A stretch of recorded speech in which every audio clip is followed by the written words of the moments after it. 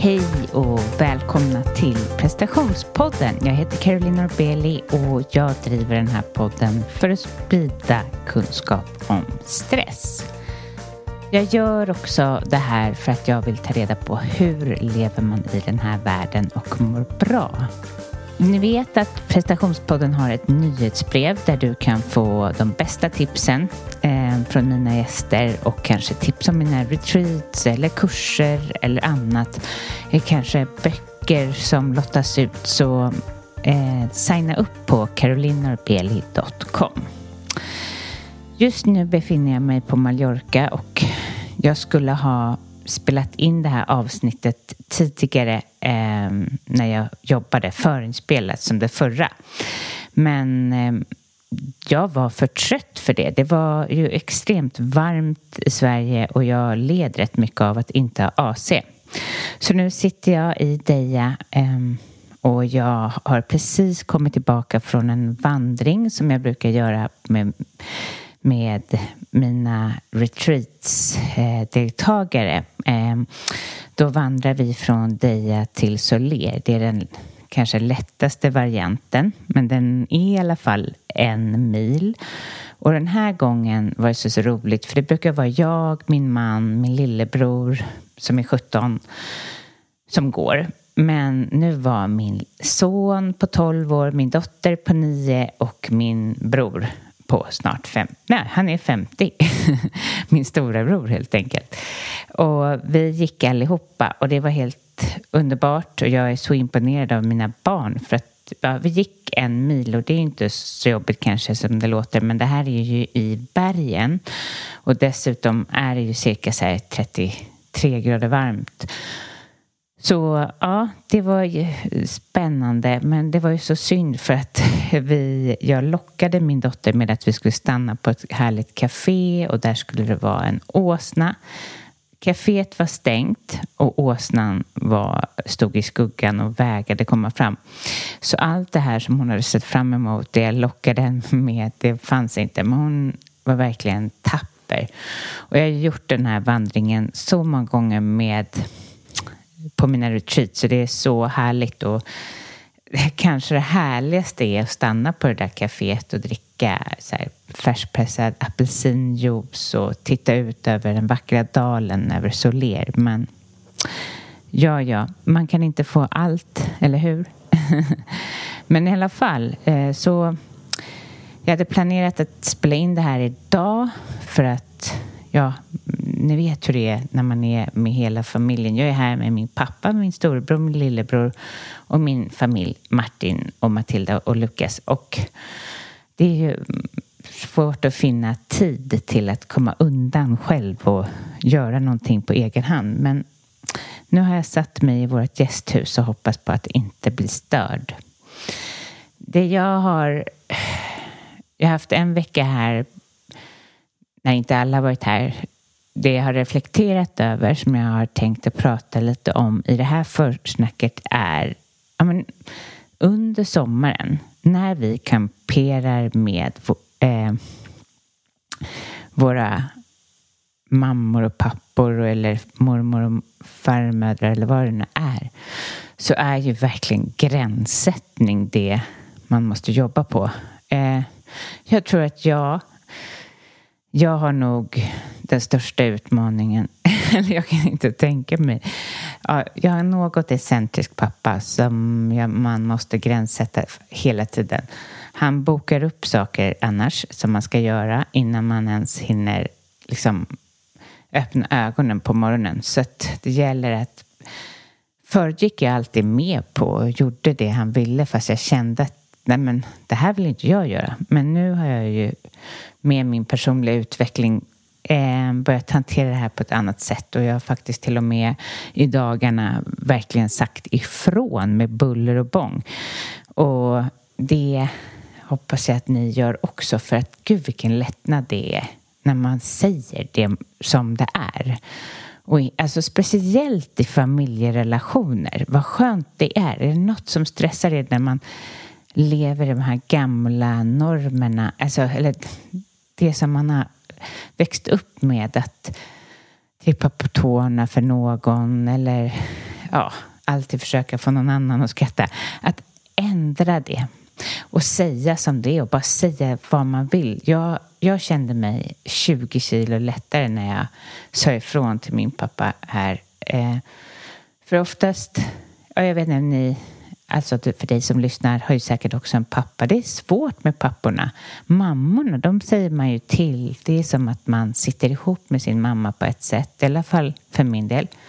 Jag kan säga exakt vad som helst. Jag kan visa när jag är ointresserad. Jag behöver inte vara på något annat sätt. Men mer kanske då för min pappa så måste man liksom rätta sig och göra vad han vill. Men det här året har det tagit slut. Och jag känner mig som en mycket mer fri människa. Det låter helt sjukt. Men jag tror ni kanske faktiskt alla kan känna igen sig det. Så öva nu gränssättning under sommaren. Här har ni ju verkligen... Nu ska ni väl hem kanske nu när ni lyssnar på det här till någon släkting. Säg vad ni tycker. Säg ifrån. Gör det ert hjärta säger. Och det är inte egoistiskt utan det är precis som det ska vara. Det är att visa medmänsklighet, att säga vad som är bra för dig. Det har verkligen kommit fram till mig för mig är det ju så att mina släktingar bor utomlands. Min bror bor i Spanien, min lillebror bor i England, min pappa bor i England och därav så träffar inte jag dem på samma sätt som kanske du som lyssnar kanske träffar din mamma och pappa var och varannan vecka. Då får man ju chansen att öva oftare. Så för mig blir det så här, sommaren är ett eldprov. Och jag njuter av att få göra det och få ta den chansen helt enkelt. A lot can happen in the next 3 years. Like a chatbot may be your new best friend. But what won't change? Needing health insurance. United Healthcare Tri-Term Medical Plans are available for these changing times. Underwritten by Golden Rule Insurance Company, they offer budget-friendly, flexible coverage for people who are in between jobs or missed open enrollment. The plans last nearly 3 years in some states, with access to a nationwide network of doctors and hospitals. So for whatever tomorrow brings, United Healthcare Tri-Term Medical Plans may be for you. Learn more at uh1.com. This is Paige, the co-host of Giggly Squad, and I want to tell you about a company that I've been loving, Olive & June. Olive & June gives you everything that you need for a salon-quality manicure in one box. And if you break it down, it really comes out to $2 a manicure, which is absolutely insane. It's also so easy to get salon-worthy nails at home with Olive & June. The difference between how your nails used to look when you did them yourself and now with the Mani system is a complete game changer. The best thing about Olive & June, too, is it's a quick dry. Dries in about 1 minute, lasts for 5 days, and full coverage in up to 1 to 2 coats. Visit oliveandjune.com/perfectmani20 for 20% off your first system. That's oliveandjune.com/perfectmani20 for 20% off your first system. Ready to pop the question? The jewelers at BlueNile.com have got sparkle down to a science with beautiful lab-grown diamonds worthy of your most brilliant moments. Their lab-grown diamonds are independently graded and guaranteed identical to natural diamonds, and they're ready to ship to your door. Go to BlueNile.com and use promo code LISTEN to get $50 off your purchase of $500 or more. That's code LISTEN at BlueNile.com for $50 off. BlueNile.com, code LISTEN. Hey, I'm Ryan Reynolds. Recently, I asked Mint Mobile's legal team if big wireless companies are allowed to raise prices due to inflation. They said yes. And then when I asked if raising prices technically violates those onerous 2-year contracts, they said, "What the f*** are you talking about, you insane Hollywood ass?" So to recap, we're cutting the price of Mint Unlimited from $30 a month to just $15 a month. Give it a try at mintmobile.com/switch. $45 up front for 3 months plus taxes and fees. Promo rate for new customers for limited time. Unlimited more than 40 gigabytes per month. Slows full terms at mintmobile.com.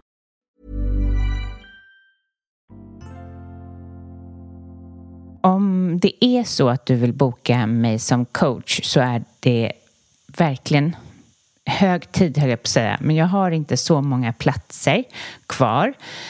Jag har dock utökat arbetstimmarna för coachingen för att jag vill lägga ner mer tid på det. Så Är det så att du vill utvecklas, du kanske vill minska stressen, jobba med dina prestationskrav, komma i kontakt med dig själv och få bättre relationer, hitta vad du vill i livet, så är du varmt välkommen att höra av dig till mig. Jag jobbar på det sättet att vi börjar med att identifiera problem, riktning, vilka mål och jobbar med hinder. Vi arbetar med vem du är och hur du önskar leva. Och sen går vi till att arbeta med blockeringar, prestationskrav, rädslor, inövade mönster, gränser, tankar, stresshantering. För att sen komma till en acceptans där vi arbetar med självläkning och gör övningar som hjälper dig att använda dina nya verktyg framåt. Och det är vad jag kallar att hitta ett eget, liksom ett nytt självledarskap. Så är du intresserad av det är det bäst att du går in och anmäler dig på carolinorbeli.com.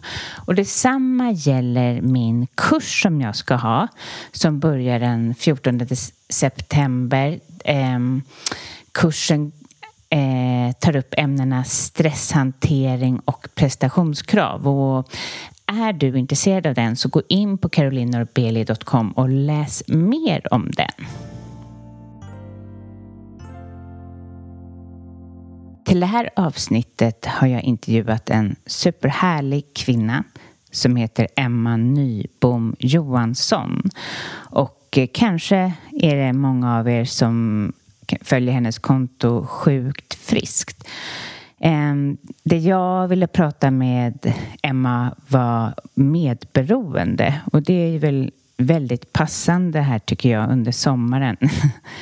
Då man kamperar med sina närstående, precis som det jag pratade om. Och kanske kan lida av lite medberoende. Så lyssna till en härlig och smart kvinna, Emma.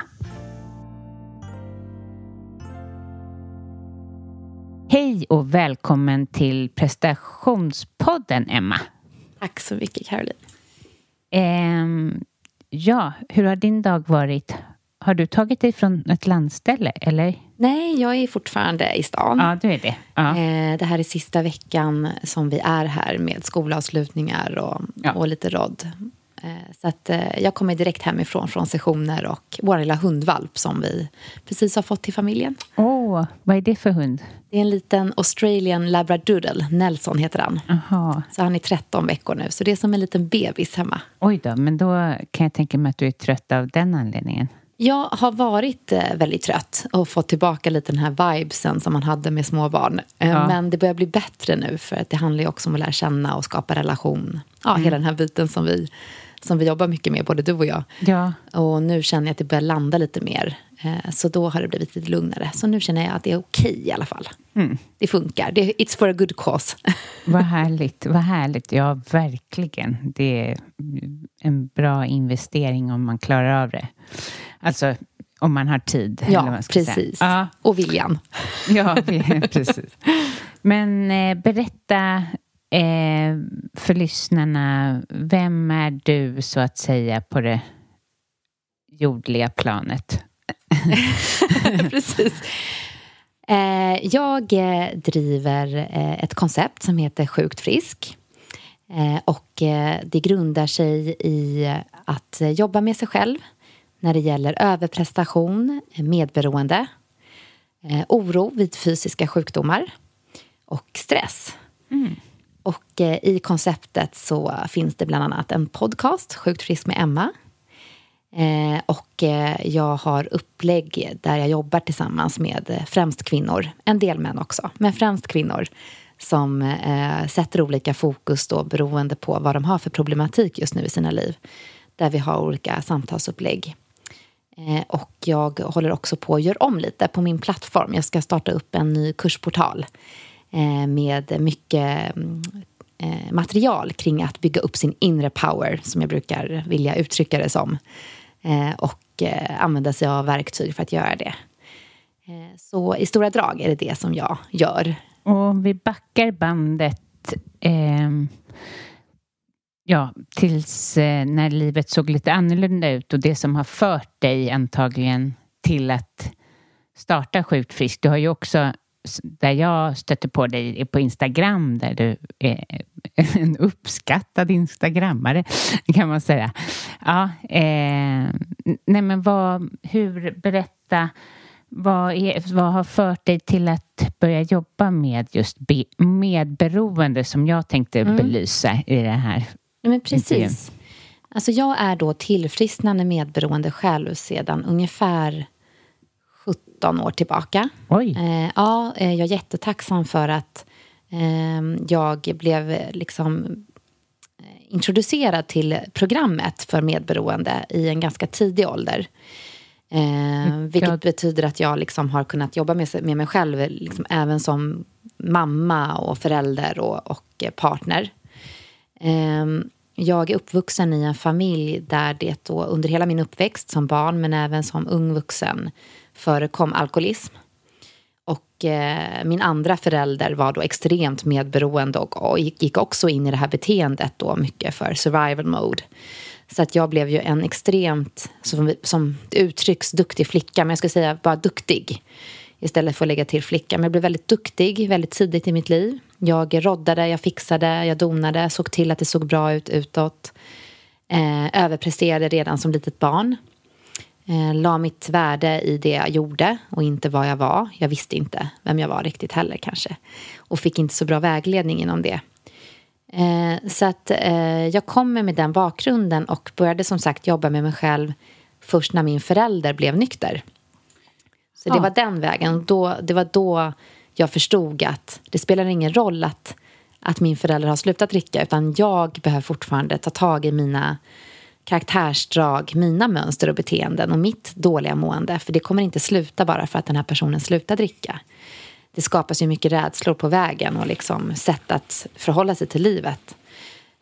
Så att jag började jobba med mig själv genom att gå i medberoendeterapi, medberoendecoaching och att gå på KODA, som alltså är Codependency Anonymous. Så det är anonyma medberoende, 12-stegsprogram. Och därför började jag jobba med medberoendet, men det började faktiskt med att Sjukt frisk, därav namnet, handlade först från början om att leva så pass bra utefter sina omständigheter oavsett fysiska sjukdomar. För jag kommer också från en bakgrund med väldigt mycket fysiska sjukdomar, bland annat Crohns som är en inflammatorisk tarmsjukdom, reumatism, hypoterios och en nervsjukdom som skapar väldigt mycket smärta i min kropp. Så jag har liksom under åren, där hänger ju ihop mycket med medberoendet för mig, för det har skapat mycket stress hos mig under mina år som har skapat fysiska problem liksom, och utmaningar. Och när jag började jobba med mitt medberoende och började tillfriskna, så började jag märka att min kropp började chilla ner. Och jag tyckte det här var så fantastiskt, och det var då jag förstod att wow, liksom min inre hälsa påverkar min yttre så mycket mer än vad jag kan tro. Där hör vi ofta, men det är så skönt att kunna landa i det och sen börja tillämpa principerna för att tillfriskna från olika beroenden. I att tillfriskna från oro kring fysiska sjukdomar, stress, överprestation. För mig är det lite samma grundprinciper man följer. Och sen skräddarsyr man dem beroende på var problemet finns. Liksom. Men hur märkte du att du var medberoende? Jag märkte inte det till en början. Jag tänker att många av oss lever först i en omedvetenhet. Den här processen man brukar prata om i förändring. Att fas 1. Omedvetna liksom. Att man inte vet att man går runt och är dysfunktionell. Jag var extremt för min egen överlevnads skull, såklart. Det här var ju beteenden jag skapade som ett litet barn från början. Men väldigt kontrollerande kring hur saker och ting skedde runt omkring mig. Kring hur jag kunde få andra omkring mig att göra som jag ville för att jag skulle kunna ha kontroll. Alltså att ha en förälder som är full och en annan förälder som liksom bara tappar det.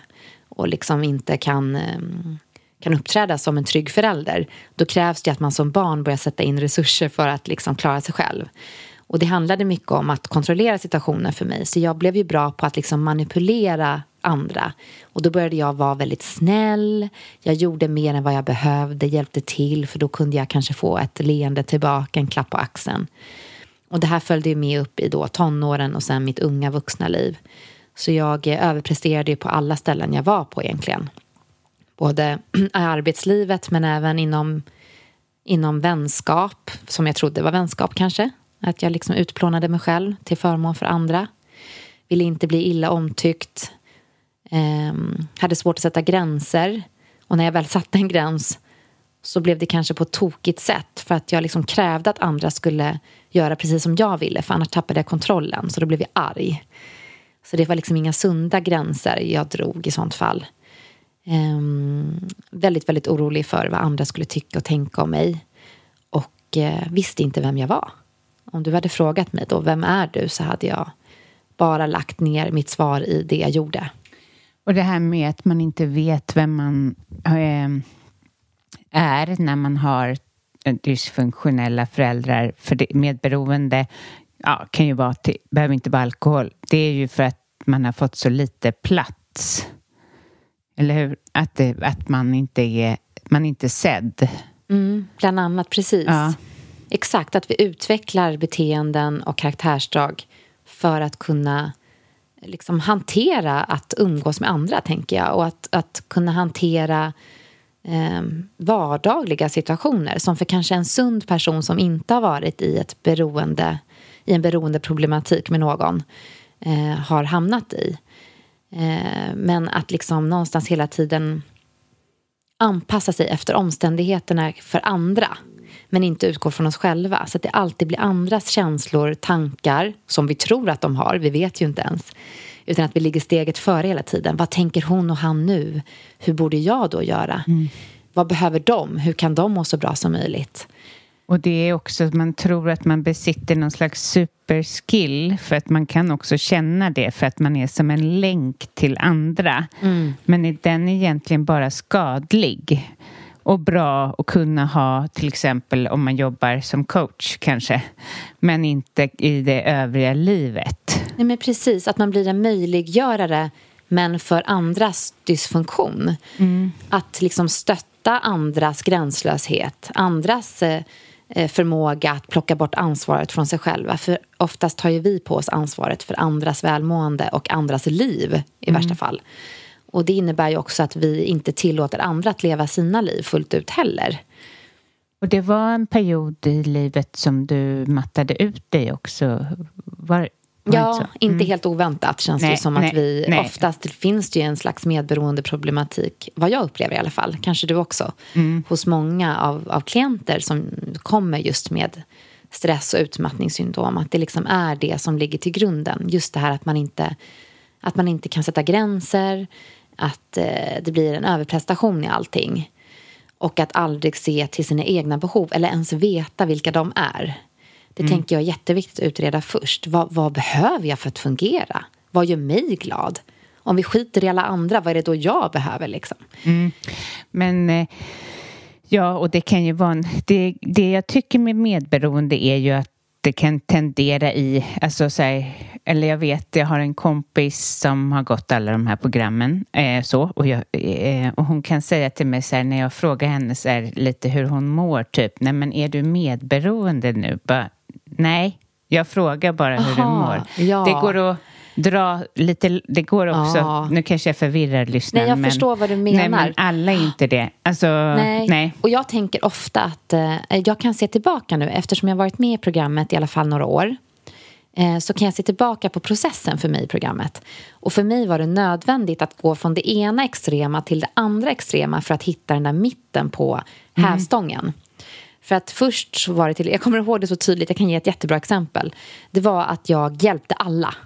Hjälpte alla hela tiden tills jag liksom låg på marken och typ krälade i mitt eget blod ungefär. Det var liksom helt galet. Och gjorde du det av rädsla då? Ja, och att jag trodde att det var så man gjorde. Liksom. Det var det jag behövde göra för att liksom vara värd i andras ögon. Om inte jag hjälpte till så var jag ingen liksom. Så det var lite min uppgift i livet. då när jag började tillfriskna, då började gå i terapi, jobba med mig själv, började se de här mönstren, började liksom utmana mig själv till att göra på ett annat sätt. Så började det slå över åt andra hållet. Jag kommer ihåg att det var en kaféägare vars liksom skylt hade blåst ner och gått sönder lite. Och så hur jag brottades med mig själv. Jag gick förbi och ser att det är en skylt, den har ramlat ner. Han ska ta upp den har gått sönder. Jag är en medmänniska, jag går förbi. Jag hade möjlighet att hjälpa till. Men hur min dialog går inom mig, det här är helt sjukt så här i efterhand, men det är väldigt roligt. Hur jag tänker så här, nu, jag måste hjälpa till här. Och sen kom den här extrema tillfrisknande Emma in. Nej, men det kan du inte göra, du ska ju lära dig att inte hjälpa till i alla ärenden. Det är inte din uppgift, det är hans skylt, låt honom ta ansvar för den. Och så började det gå vidare, så bara, nej men gud Emma, du måste gå tillbaka, man hjälper en medmänniska. Vad är det du håller på med? En sån här liten sak, verkligen. Som jag idag, självklart, jag stannar och hjälper till. Det är inga konstigheter för mig.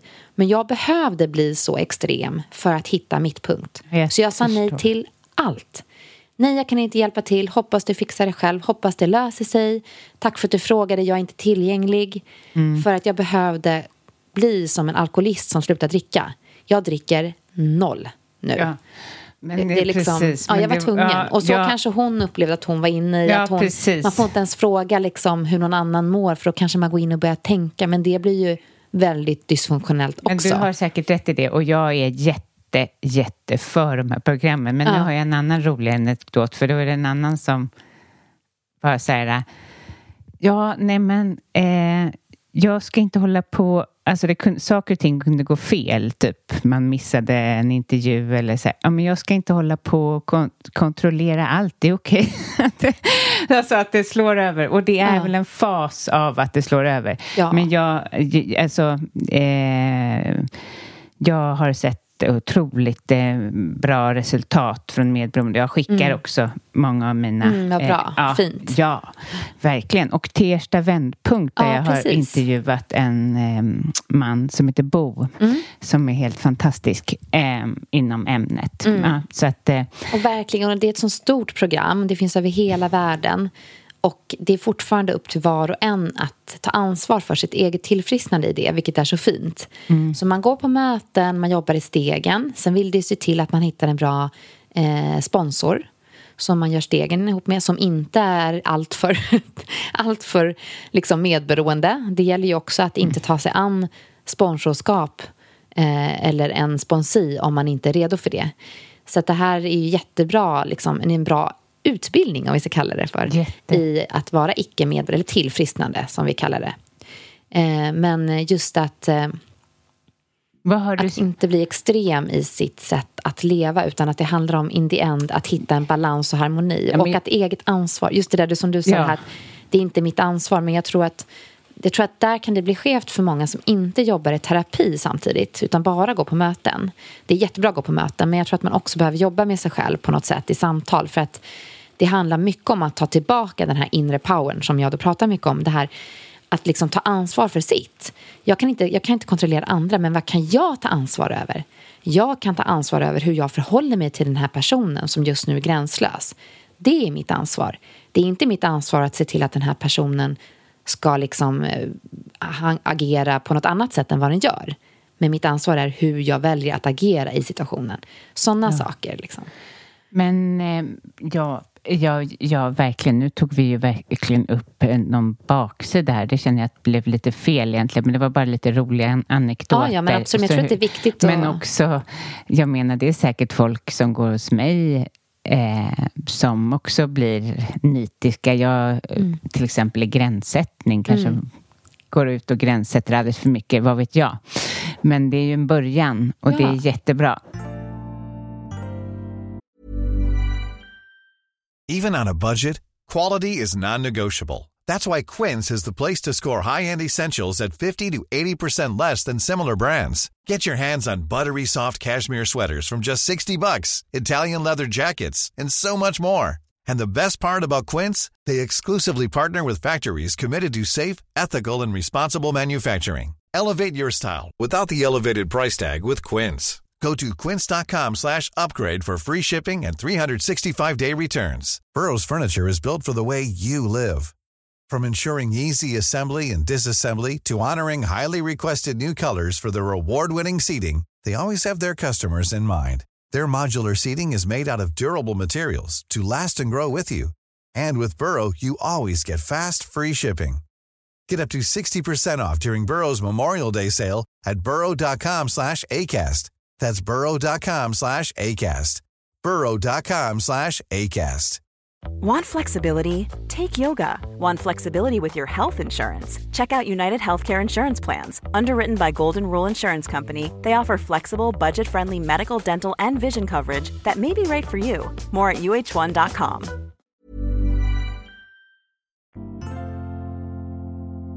Vad känner du har stärkt dig mest av att jobba med ditt medberoende? Oj, wow. Att leva mitt liv som Emma i min innerlighet och ärlighet. Liksom. Att jag inte gjorde det innan. Jag kan bli så här lite berörd av det när jag pratar om det. För att jag hade en längtan under hela min uppväxt. Jag kommer väldigt, väldigt tydligt ihåg hur jag som väldigt, väldigt litet barn låg på mitt rum i sängen och kände en sån fruktansvärd smärta liksom, i bröstet, i hjärtat. Och jag försökte liksom, då som väldigt litet barn härleda var det här kommer ifrån. Liksom, varför har jag så ont? Vad är det som gör så ont i mig? Och att jag kände en saknad efter mig själv. En längtan liksom. Att jag förstod att det finns något annat. Och hur fasiken ska jag ta mig dit? Mm. Och det var då det blev så att jag liksom nästan låg och bad om hjälp. Ut bara. Hjälp mig. Hjälp mig bara. Jag måste bara få må bra liksom. Var befann du dig? Alltså, vad gjorde du innan? Vad jobbade du med innan du sadlade om, kan jag tänka mig? Absolut. Jag jobbade väldigt länge inom såklart en bransch som handlar mycket mer om utsida än insida. Så jag jobbade under många år som skönhetsjournalist och skönhetschef på olika kvinnomagasin. Ja, så jag var på Mama, men främst på Cosmopolitan under väldigt många år. Bloggade för Mama som beauty-Emma där. Körde racet där med läppstift och småbarnsår och med lite glimten i ögat. Drev en podcast, Snygg helt enkelt, med Hanna Robinell, min gamla kollega. Och dessförinnan jobbade jag som bland annat inom styling då. Men alltid modebranschen liksom. Och när jag blev utbränd så var jag på ett jättestort kosmetikföretag i Sverige, där det bara liksom gasades på. Det var helt sinnessjukt. Jag förstod att det var fel från början, men jag trodde någonstans, jag var inte riktigt på platsen i min inre power. Så att jag utmanade mina gränser och det fick jag tji för.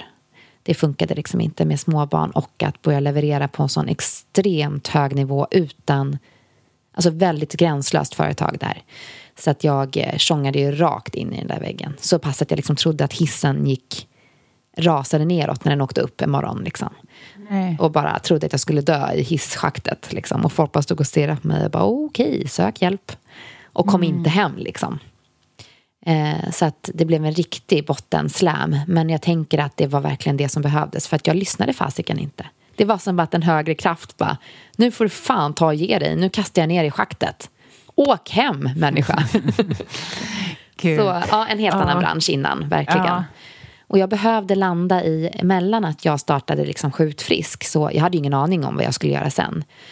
Och för mig var liksom skönhetsbranschen min identitet. Beauty-Emma var jag. Och jag behövde plocka bort mig från det, och jag förstod det. Så jag tog ett jobb som receptionist under nästan 3 år. Där jag stod och gjorde så här jobb helt anonymt. Jag var aldrig liksom Emma, utan det var liksom receptionen på det här stället. Och jag tyckte det var så, i början var det jättejobbigt och sen var det så skönt. Och det var så skönt att inte behöva leverera under sitt eget namn utan bara ett företag. Hur var det att kliva av sitt ego på det sättet? Du och jag som pratade lite om ego innan. Nej men alltså, eller jag kan bara tänka mig förlora sin identitet eller ego eller vad man nu ska kalla det för. Jag kan bara tänka mig, alltså man har byggt upp någonting som du då säkert älskade. Precis. Det måste ju varit jättetufft. Jag tänker att jag ändå hade jobbat väldigt mycket med medberoendet innan också. Jag kom in i den här utmattningen. För att grejen är att jag hade varit sjukskriven för utmattning tidigare, innan jag fick barn. Men den här utmattning, liksom utbrändheten som kom då, nummer 2, det jag var tvungen att kliva av.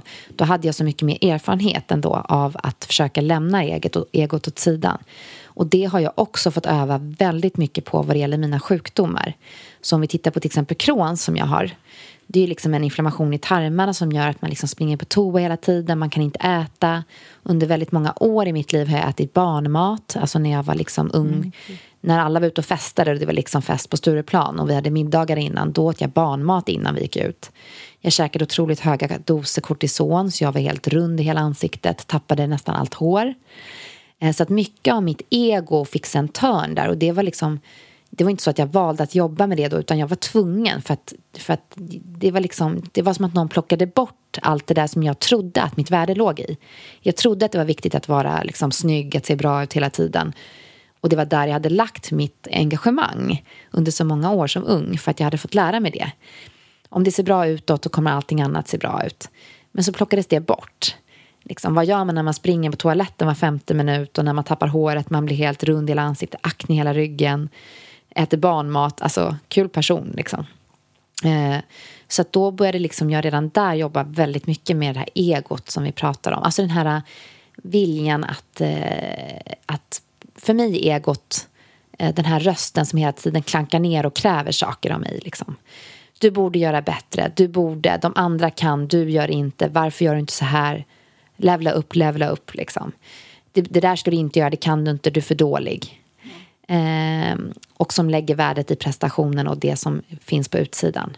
Så att egot har nog hela tiden fått liksom stå undan för att jag inte haft något annat val. Så att när jag hamnade på den platsen att jag liksom stod i reception, då hade jag ändå gjort så mycket jobb redan från början, tror jag. Men det var såklart jobbigt för att ibland kom det in folk i den här receptionen och bara tittade inte ens på mig. De gick rakt förbi. Och då fick man ju säga, ursäkta mig, du får gärna anmäla dig här. Jag vet inte om jag har lust. Okej, det här var på ett ställe där det är lite speciella kunder också och klienter. Okej, men om jag ändå får be dem att skriva in det här, och då tittar de inte ens på mig liksom. Och det var jättebra övning. För jag kände plötsligt en dag att jag bryr mig inte. Jag vet vem jag är. Jag vet hur mycket jag är värd. Jag är värd exakt lika mycket som alla andra. Det där är hans eller hennes problem. Det är inte mitt. Och vad tråkigt för dem att de mår som de gör. Och det var då jag kände så här, wow, jag är redo att gå vidare nu. Nu kan jag liksom söka efter det som jag ska göra.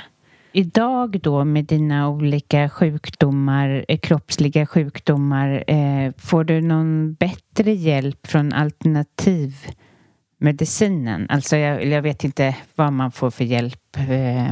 Alltså jag tror inte man får hjälp. I sånt fall får man väl kanske söka upp den och ta den. Jag har provat väldigt mycket. Det jag har kommit fram till, jag har dessutom, ska jag säga, intervjuat väldigt många människor som lever med kroniska sjukdomar och diagnoser. För Sjukt frisk började egentligen som ett bokprojekt som just nu ligger vilande. Där jag har intervjuat jättemycket människor med olika diagnoser och omständigheter i sina liv och frågat dem hur de gör för att leva så innerligt som möjligt. Det här är helt fantastiska människor, och med deras samlade erfarenhet så känner jag nog lite detsamma som jag kom fram till när jag läste igenom allt material, och det är att egentligen handlar det om att leva ett liv som är precis utformat efter dig och ingenting annat. Därför tror inte jag personligen på en tydlig alternativ väg. Jag tror inte på att ta en diet, oavsett om det liksom är, det här är dieten för inflammatoriska tarmsjukdomar, det här är. Därför det som har blivit med mig har blivit att eftersom jag är en medberoende personlighet så har jag velat gå in med hull och hår i allt. Jag har testat alla slags koster och rådgivning kring att äta på olika sätt. Såklart, man blir desperat. Men det innebar ju också att jag hela tiden var tvungen att kontrollera mig själv. Nu fikar alla andra här. Det ska jag inte göra. Det kan vara socker i bullen. Nu dricker andra koffein. Ska jag inte göra. Kaffe är dåligt. Nu äter de så här. Det ska inte jag göra. Jag har en speciell magsjukdom. Till att börja testa lite så här. Kanske kan jag äta lite av det här. Och njuta av den här stunden ute i solen. Bland sirenerna med vänner. Och äta en halv bulle. Jag behöver inte trycka i mig 5. Liksom. Nej men titta, det funkade. En halv bulle funkade. Bra, fine. Då vet jag min gräns där. Att man testar sig fram och inte blir manisk. Och att det blir det här så här, nej jag måste gå. Om jag gör det här kommer jag bli jättesjuk igen. För det skapar ju också stress. så här, chilla ner lite, så här, utgå från dig, må bra framförallt. Jag älskar att njuta av livet. Ja, men tror du att det här startades, alltså om du nu får vara en observatör till dig själv, alltså finns det något samband mellan det här och det du har varit med om som liten? Vilket samband mellan alltså dina kroniska sjukdomar? Jag pratade med min man om det i förrgår, nämnde jag det. Vi satt i bilen på väg ut till landet, så satt vi och lyssnade på någon låt som jag kunde relatera till när jag var liten och fick tillbaka något så här smärtminne, liksom lite sådär att jag hade ont i kroppen. Och då sa jag det, gud, jag undrar, ibland kan känsla så här, tänk hur det hade varit att växa upp, framförallt så här tonåren, utan oro. Alltså att få leva en tonårstid med allt det fantastiska som finns i den utan att vara orolig. Och faktiskt få njuta av livet. Alltså jag kan få sån här, fy fan, det kan vara härligt. Gud vad jag verkligen. Och då kan jag känna så här, jag känner en jätteacceptans i att jag inte upplevde det så. Och att det var en enorm stress. Och att det säkerligen, jag kan inte säga det 100%, men på riktigt är jag faktiskt helt säker ändå, att det har skapat framförallt tarmen. Alltså den stressen som man lever med i så många år, som gnager inom en. Det är klart att det sätter sig fysiskt. Det brukar sitta i ryggen för många. Jag har jättemycket problem med min rygg också. Har blivit bättre, men migrän. Alltså. Och min reumatism kommer ju från Crohns. Det är en biverkning från den sjukdomen. Nervskadorna är också ett symptom på att liksom man har gått runt med mycket stress. Så att absolut, jag är helt säker på det. Men att landa i acceptansen i att det inte var så. Men nu lever jag ett liv som är helt fantastiskt. Alltså på riktigt så är det liksom, nej, men jag kunde inte önska mig någonting mer. Alltså allt det jag verkligen har manifesterat under så många år har jag. Och dessutom som du också har barn, liksom, att jag tänker ofta så här, men mina barn kan göra det. Ja. Mina barn kan fasiken få leva ett tonårsliv utan oro. Gud vad jag ska låta dem göra det. Vad jag vill vara den tillfrisknande mamman. Liksom. Exakt. Det kan ge mig jättemycket glädje. Men sen kan jag ibland känna lite så här, attans, det hade varit jäkligt kul att få vara fri. Liksom. Ja, precis. Och det är väldigt bra att påminna sig om den huvudanledningen till att man existerar. Att ens barn ska få ha det så här bra. För ibland kan man ju kolla bort sig det och bara säga, men herregud vad jag mycket på med allting och så här. Men just det, jag är ju först och främst mamma. Och mina barn ska ha det så tryggt. Och att de också så här, learning by seeing lite vad vi gör. Ja. Jag kan bli jätteglad över att mina söner, trots att de egentligen, den äldsta känns som att han är 100 år, men han är 12 och den yngsta är 8. Men den yngsta framförallt kan vara så att han är väldigt så här, uppmärksam med hur jag tar hand om mig själv. Och säger till mig när jag inte gör det. Och det gör båda killarna. Det ser ut som att du är väldigt trött nu, mamma, och du behöver vila. Och då har det blivit så att när de är trötta så säger de också att jag är trött så jag behöver vila nu. Det är så sunt. Jag blir så glad över det. Och min förälder idag då, som är nykter sedan jättemånga år tillbaka, det är över 20 år nu. Ja, vi är bästa vänner. Jag är så tacksam och glad över den här personen. Har också sagt det att vi har brutit, eller så här, han brukar säga det, att du har brutit cirkeln. Du har brutit cirkeln. För att jag tog med mig det här, men jag gjorde ju det tack vare av att min förälder gick in i tillfrisknandet. Och det var därför jag gick in i tillfrisknandet. Men tillsammans bröt vi den här medärvda liksom, kaoset och dysfunktionen som har gått generation efter generation. Vi har brutit det. Mina barn kommer inte gå in i livet som, hoppas jag, beroende eller medberoende. I alla fall inte på grund av att jag är aktiv. Men vad härligt att ni har varandra i det. Ja, så fint. Alltså det är så fint. Jättefint. Så fint. Varje dag så glad över det. Och vi uttrycker det till varandra nästan på daglig basis. Den tacksamheten. Någon som man först trodde var en största fiende. Till att det blev så att jag är den här personens räddare alltså på liv och död verkligen. För det var så pass att jag körde in till akuten liksom, och bara var så här, nu räcker det. Det är nu eller aldrig. Antingen gör det här eller så får du aldrig träffa dina barnbarn. Varsågod och välj. Och det var ju tungt som ung liksom. Vad var jag då? 20 någonting. Men att också den här personen visade mig vägen. Vet du vad? Nu är jag tillfrisknande. Nu är det dags för dig att ta steget in i det. Och jag hade ingen aning om att jag behövde det. Så coolt att man ger varandra den möjligheten i livet liksom. Verkligen, verkligen coolt. Och jag tänker de som lyssnar som är så här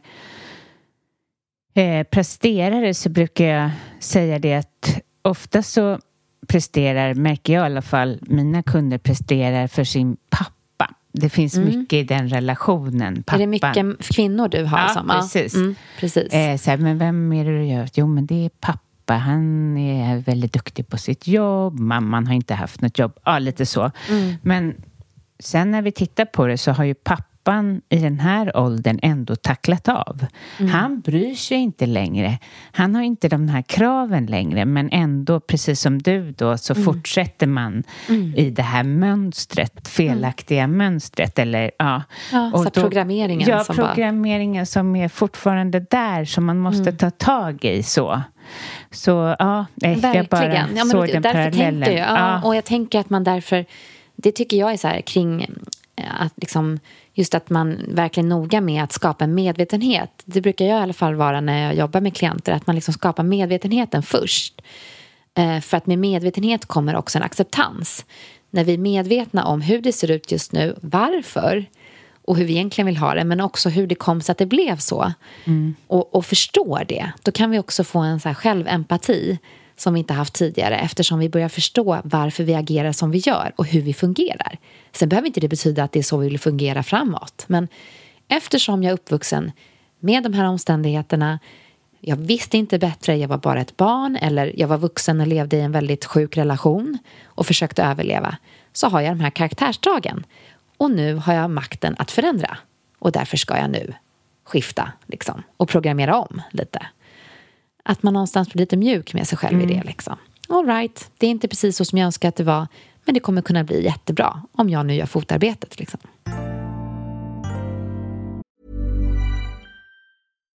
Here's a cool fact. A crocodile can't stick out its tongue. Another cool fact, you can get short-term health insurance for a month or just under a year in some states. United Healthcare short-term insurance plans are designed for people who are between jobs, coming off their parents' plan, or turning a side hustle into a full-time gig. Underwritten by Golden Rule Insurance Company, they offer flexible, budget-friendly coverage with access to a nationwide network of doctors and hospitals. Get more cool facts about United Healthcare short-term plans at uh1.com. Planning for your next trip? Elevate your travel style with Quince. Quince has all the jet-setting essentials you'll want for your next getaway, like European linen, premium luggage options, buttery soft Italian leather bags, and so much more. And is all priced at 50 to 80% less than similar brands. Plus, Quince only works with factories that use safe and ethical manufacturing practices. Pack your bags with high-quality essentials you'll be wearing for vacations to come with Quince. Go to quince.com/pack for free shipping and 365-day returns. Imagine the softest sheets you've ever felt. Now imagine them getting even softer over time. That's what you'll feel with Boll & Branch's organic cotton sheets. In a recent customer survey, 96% replied that Boll & Branch sheets get softer with every wash. Start getting your best night's sleep in these sheets that get softer and softer for years to come. Try their sheets with a 30-night guarantee. Plus, get 15% off your first order at bollandbranch.com. Code BUTTERY. Exclusions apply. See site for details. Hur vet man om man är medberoende? Bra fråga. Ja, eller hur? Jag tycker att det finns det finns en hemsida för KODA som man kan gå in och läsa karaktärsdrag och medberoende mönster. Jag har också gjort ett eget, också av min podd, det är lite kortare avsnitt, väldigt, väldigt så med verktyg mer och väldigt kopplat till reflekterande frågor i mina, så att våra poddar skiljer sig lite åt på det sättet. Men där har jag också listat alla de karaktärsdragen och beteendemönstren som man kan liksom kolla in lite om man känner att man checkar av. Men det handlar ju mycket om att, jag skulle säga så här, om man börjar känna så här, jag vet inte riktigt vem jag är. Jag sätter andra före mig själv. Att man har svårt att ta emot gillande och bekräftelse från andra, men att man gärna bekräftar andra. Men att man samtidigt har svårt att känna ett värde om man inte får bekräftat av andra att det man gör är bra. Liksom. Det vill säga vi lägger vårt värde i prestation. Men att vi känner oss liksom vilse och inte vet vilka vi är. Då tycker jag att man kan börja kolla in medberoendet lite. För att även om vi inte känner så här, gud, jag har vuxit upp med alkoholism eller droger, vad det nu kan vara, arbetsnarkomani, så är det väldigt många på just mötena som sitter och berättar det, att jag kommer från en familj som ändå var väldigt sund, tycker jag. Men har utvecklat de här mönstren för att jag umgicks med kanske vänner när jag var liten eller under ung vuxen ålder, som hade en viss standard hur man skulle vara för att vara värd eller få vara med. Liksom. Det handlar ju mycket om att få vara med i en gemenskap när vi är unga. Liksom. Och att man därför skapar de här karaktärsdragen. Man kanske råkar hamna i ett gäng med vänner där liksom, om man inte utplånar sig själv för varandra och hela tiden finns där i vått och torrt, som alla kvinnor ska vara så noga med att vara hela tiden, ja, men då är man inte en vän. Istället för att ha sunda gränser till varandra och liksom, vet ni vad, jag kommer behöva tacka nej ikväll till den här middagen. Jag är helt slutkörd. Och de andra säger så här, men gud, självklart, ha en jättemysig kväll, ta hand om dig nu. Inte så här, men gud, vadå, ska du ställa in nu en timme innan? Schysst mot oss andra. Okej, tack. För det är vanligt att det är så. Och vi kvinnor ska ju vara så stöttande mot varandra. Jag tycker det finns en väldigt låg tolerans mot att man sätter gränser mot varandra som vänner. Och det tycker jag vi ska vara mer positiva till att göra. Att man kan kunna ställa in när man har mycket omkring sig och känner att, vet ni, stopp, jag måste bara bromsa här, det är för mycket för mig. Det kan bli mycket sådär, ja, men om vi säger att någon säger så, ja, men vi har så mycket nu, det är skolavslutningar och massor med aktiviteter i skolan, och då ska genast någon annan ha det lika jobbigt. Det är som att man ska vinna någon tävling i det här liksom. Ja, vi har också sjukt mycket alltså, och vi är tränare för laget och det är liksom, det är så mycket, och vi är klassföräldrar, och jag känner också, men jag kommer ändå gå på middagen på torsdag, fast jag har så mycket att göra. Det blir liksom en så här prestationsmätning. Istället för att då kunna landa i så, okej, men har det så trevligt på en din middag då. Jag kommer i alla fall vara hemma och vila. Jag behöver det. Absolut, absolut. Jag har väldigt bra kompisar. När jag säger nej så kan de säga så här, älskar att du tackar nej. Ja, jag vet. Ja. Och vilka sunda vänner vi har skapat oss i vår miljö. Liksom. Det är väl det. Att man väljer sina vänner kanske. Ja, men det har väl inte alltid sett ut så. Jag har inte alltid varit så att jag ens har kunnat säga nej, eller liksom precis. Så. Alltså den här, usch vad hemskt att vara också tonåring på det sättet, även om det var då härligt, men då man trodde att det var på liv och död. Nej, men alltså jag vet att jag var ute och festade när jag hade så här blodiga diarréer. Jag berättade inte det för någon och kräktes blod. För att jag inte ville så här, fear of missing out liksom. Och inte ville vara så här, den tråkiga. För jag, en del av mina vänner säger det idag, som känner mig då, att du gick alltid runt och så här, berättade att du hade så ont och klagade. Och det var liksom mitt värsta, för min mamma hade ju till exempel sagt till mig att så här, man måste liksom bara shape liksom up och typ liksom, du måste liksom borsta av knäna och man måste bara, nu kör man bara. Så det har jag tagit med mig, så jag fick inte klaga. Så när de sa det, du säger ju ofta att du mår dåligt, och blev så här, inte säga att jag mår dåligt, måste vara med på allt, inte visa. Istället för att fatta att min styrka och power låg i att ta hand om mig själv. Gör vad fasiken ni vill. Ha det så svinkul. Jag gör det jag vill. Men man växer ju in i det. Det är inte lätt när man är tonåring. Liksom. Nej. Men idag tycker jag att det är skitskönt. Eller hur? Jag tycker det är underbart. Eller hur? Och som du säger, att ha vänner som bara, älskar att du är så kärleksfull mot dig själv. Ja, precis. Jag kanske också ska vara hemma på torsdag. Precis. Ja, men precis. Ja. Nej men gud, det är inte lätt att vara ung. Det kan man ju verkligen säga med just den grejen. Men det är också väldigt många vuxna som har svårt med den gränssättningen. Och jag tror faktiskt mycket. Att det kanske inte är... Det finns ju många sunda unga också som har sunda föräldrar. Ja, det är sant. Och jag tänker att det är vi själva som skapar liksom det här. Det är inte de här antaganden om livet. Det är svårt att leva, det är tufft att leva. Det är hårt, livet är tufft, livet ska överlevas. Det är inte lätt. Att så börja omvärdera det lite och så här, är det verkligen så det är? Kan livet faktiskt vara härligt? Vad händer om man börjar liksom försöka tänka lite nytt här? Liksom? Även om man går runt, för att här vill jag också gå i bräschen för att i och med att jag har också de här sjukdomarna som jag lever med, vilket innebär att jag går runt med fatig, alltså kroniskt trötthetssyndrom. Jag är aldrig pigg. Alltså punkt bara. Och det är fine. Det är tråkigt, men det är så det är. Men jag kan alltid välja att se det på något annat sätt. Men då skulle jag kunna gå runt och säga att livet är skit. Nej, livet kommer aldrig bli bra. Eller så kan jag bara säga stopp nu och försöka tänka om. Det är underbart. Ja. Livet är ett liv. Livet är mitt, framförallt brukar jag tänka. Livet är mitt. Och det är det här jag har och det är helt fantastiskt. Och ibland så är det skit och då får jag vara ledsen då. Det är helt okej. Kanske inte varje dag. Men när det känns jättetufft att man får gråta lite då och säga så här: ja, det här var ju skit. Men nu gör jag det jag kan idag. Jag tar hand om mig själv idag. Då blir det bättre. Så att jag tänker att många säger ju det. Det är inte så lätt att vara. Nej, men det kanske inte, som min man säger, det kanske inte är så svårt heller. Nej, fast och det är lätt för någon att säga, men tonåringsliv. Och det är jobbigt som, gud. Men, eller klimakteriet som du och jag pratar om. Men också ta ansvar, och det älskar jag. Och också se sig, vi lever vad vi vet bara nu en gång. Och att liksom, nu gör vi det bästa av det. Och vi har alla våra tillkortakommanden och issues som vi måste liksom acceptera och bara leva med, helt enkelt. Ja, precis. Och jag tänker också att man kan ju välja att, jag brukar tänka på det, tillfrisknandet just. För att det är liksom en ständigt pågående process. Vi blir ju aldrig färdiga från medberoendet. Vi kan inte säga så, nu är jag frisk från medberoendet. För det är en färskvara. Och om vi inte underhåller det så kommer vi trilla tillbaka igen. Och det är helt okej. Det händer ibland. Men vi har ju skapat oss verktygen och strategierna för att komma tillbaka till tillfrisknandet. Och jag tänker att för att återgå till det du sa. Du pratade om just med tonåren.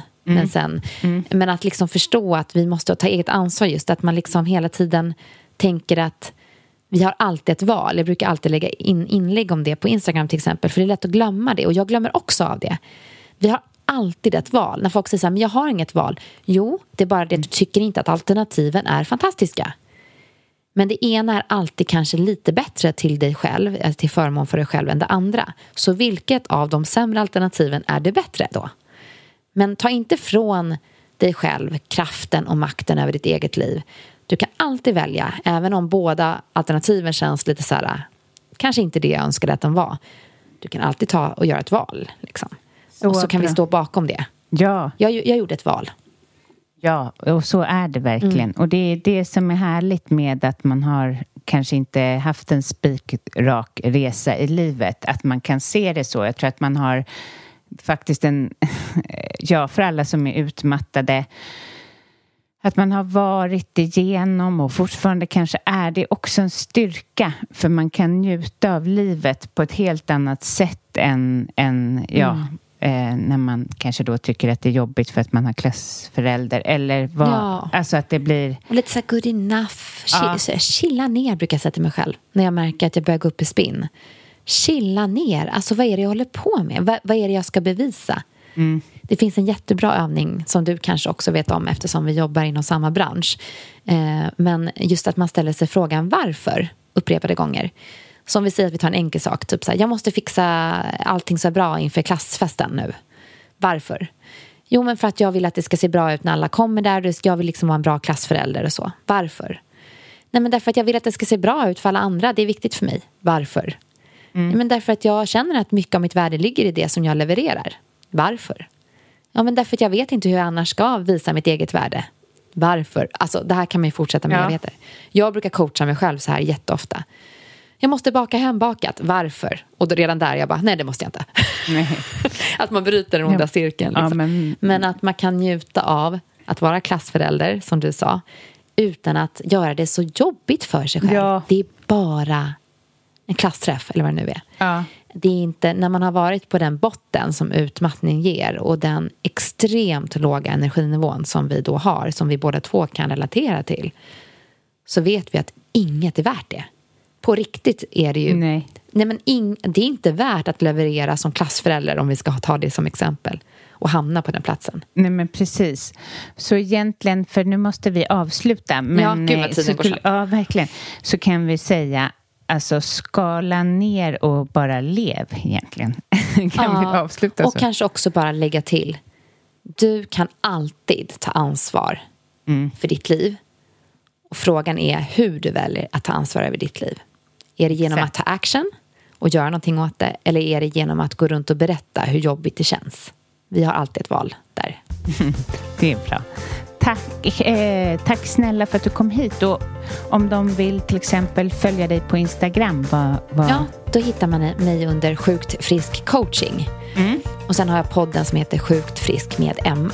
Ja, bra. Tack snälla Caroline för att jag fick komma hit. Tack, så roligt. Tack alla ni som lyssnar.